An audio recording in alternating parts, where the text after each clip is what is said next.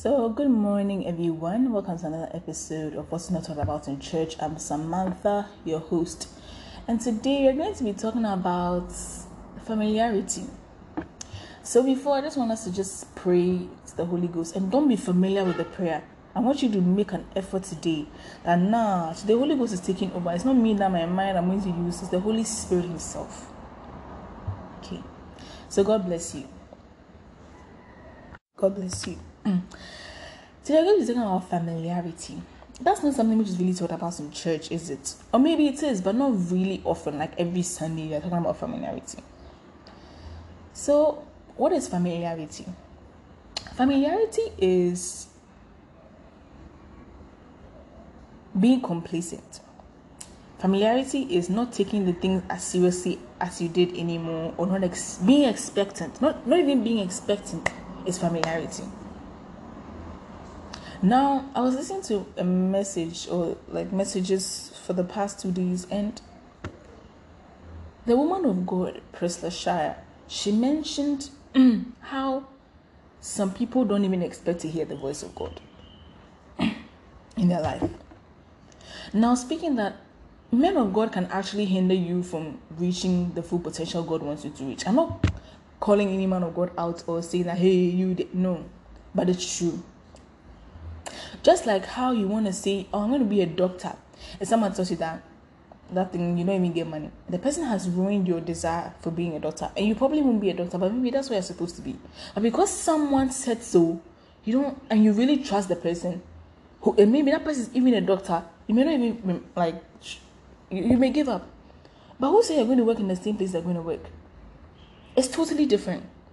In the same way, we've heard that, okay, men of God today say God don't really talk. God doesn't really talk to you like as much. He just talks to you once in a year or something. So people have that in their mind that, okay, God Himself doesn't talk to us. The Holy Spirit talks to us. But are you that man of God? No, you're not Him. What if God talks to you every day? You don't know. But because somebody has said that, oh, God really doesn't speak that much, it's the Holy Spirit, you've taken it in your mind, say, oh, then let me just stop. Let me just not try, because like God doesn't talk to us. In the Old Testament, someone said that, oh, I cannot see the face of God. So everybody said they cannot see the face of God. So now if they saw the face, like if they went towards the presence of God, they would die. Then the next people, someone said, oh, I cannot see your face and live. Everybody in the Bible said, oh, I cannot see God's face and live. Hey, then everybody believes that they cannot see God's face and live. Didn't someone see God's face and the person lived? He did not die. He was sent up to heaven. So he too, what will you say? But you've kept it that, hey, God, I'm scared. I don't want to see God's face. Maybe God too is also wishing that you see His face. But we are so scared. Like, hey, you can't figure. I mean, let's really think about the things we've seen and heard in scriptures. There's a reason why you are here in this time. To learn from them and build upon them and do greater things. And also, possibly, ambitiously, to experience greater things than what people have already experienced. It's meant for you. You've been quickened with Christ. Okay. Now let's go back to the main thing of familiarity. Sometimes we become so familiar with the word of God that it's not doing its work anymore. Everybody knows that, oh, I'm supposed to do my quiet time. And then that's it. Oh, you are living based on religion.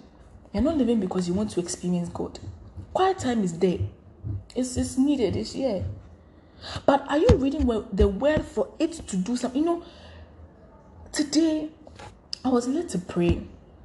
And my only prayer, I didn't speak plenty. I just said, God, you are the way, the truth, and the life. And it hit me so much.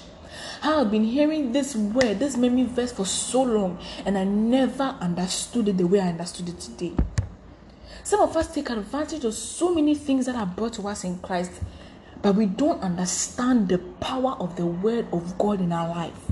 We do not. Because why? We have been so familiar with the word that, okay, we are reading the Bible, and that's it, we are reading the Bible. But they say the word is sharper. So it means that as I read the Bible, something is supposed to happen to me. Everything that is not right in God and like in the world, which is in me, is supposed to be cut off from by the word of God. It's supposed to be cut off. But I'm just reading the word because it's the Bible, and I'm supposed to read my Bible because If they ask me that, oh, who did that quiet time, I also raise my hand and say I did my quiet time. But what did you get from the quiet time? Is there something changed about you? Today I was really shocked at the understanding I got that, hey, God is the way, Jesus is the way, the truth, and the life. What is the way? What I saw is that, the way is that if you are looking for a way, what do? First, you have to see the way. Then you have to get protection from the way if something is happening. Then there's a road, which is the way. If you're going to fall out, there's supposed to be like a way that you protect yourself. So Jesus is my eyes that I used to even see the way. Jesus is my mind that I'll even use to recognize that this is the way. Jesus is what I'll lean on when the way gets tiring. Jesus is the way, the road itself I'm supposed to walk on. I've never received this revelation anywhere except for today. Because I had been so familiar that, oh, God is the way, that's the life. Then you see the memory verse, you're happy that you know memory verse. But what is the memory verse doing in your life? It's not just for you to keep in your mind. What are you getting from it? What is it doing to you? We are so familiar with the things of God. It's so dangerous. Now, don't be only familiar with the things of God, but when you're familiar with everybody else too, it's dangerous, because then you think that, wait, so this is my husband. Yeah, I know that he even sleeps every time. When your husband is telling you some word which God has brought for you, you will not listen to him because you are so familiar with your husband. Because you sleep with your husband, so you are familiar. You know his body size, you know everything, so you are familiar. Even when he's telling you something from the heart of God, you don't believe him because you are familiar. Let us stop being familiar. Let's pray against the spirit of familiarity so much, because it's dangerous. In the word of God, in our lives, in our relationships, in our studies, in our school, every single thing, we become familiar with it, so we don't even push anymore. So when you even wake up at dawn, you're like, why always wake up at dawn? Why is the Holy Spirit waking you up at that time? There's something happening. Just pray. Don't be familiar with the time that I always wake up at dawn. So it's for a purpose. People of God, familiarity. I want to end here because honestly, if I speak, I'll come and speak, please. And someone will say they don't have time.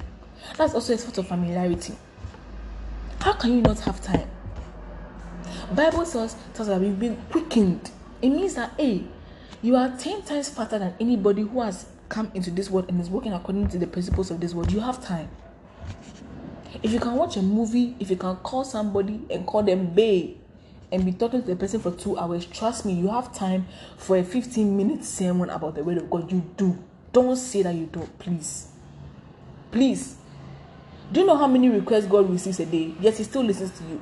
Don't say he's God. Who are you? You're also a son of God. You're made in the image and likeness of God. You're also a God. Why? So you have time. People of God, let us not be familiar with the things of God. Let's not be familiar with anything around us. Let us not take the things of God for granted. And every time you read the word of God, I want you to ponder over the word, understand what it is, the way, the truth, and the life.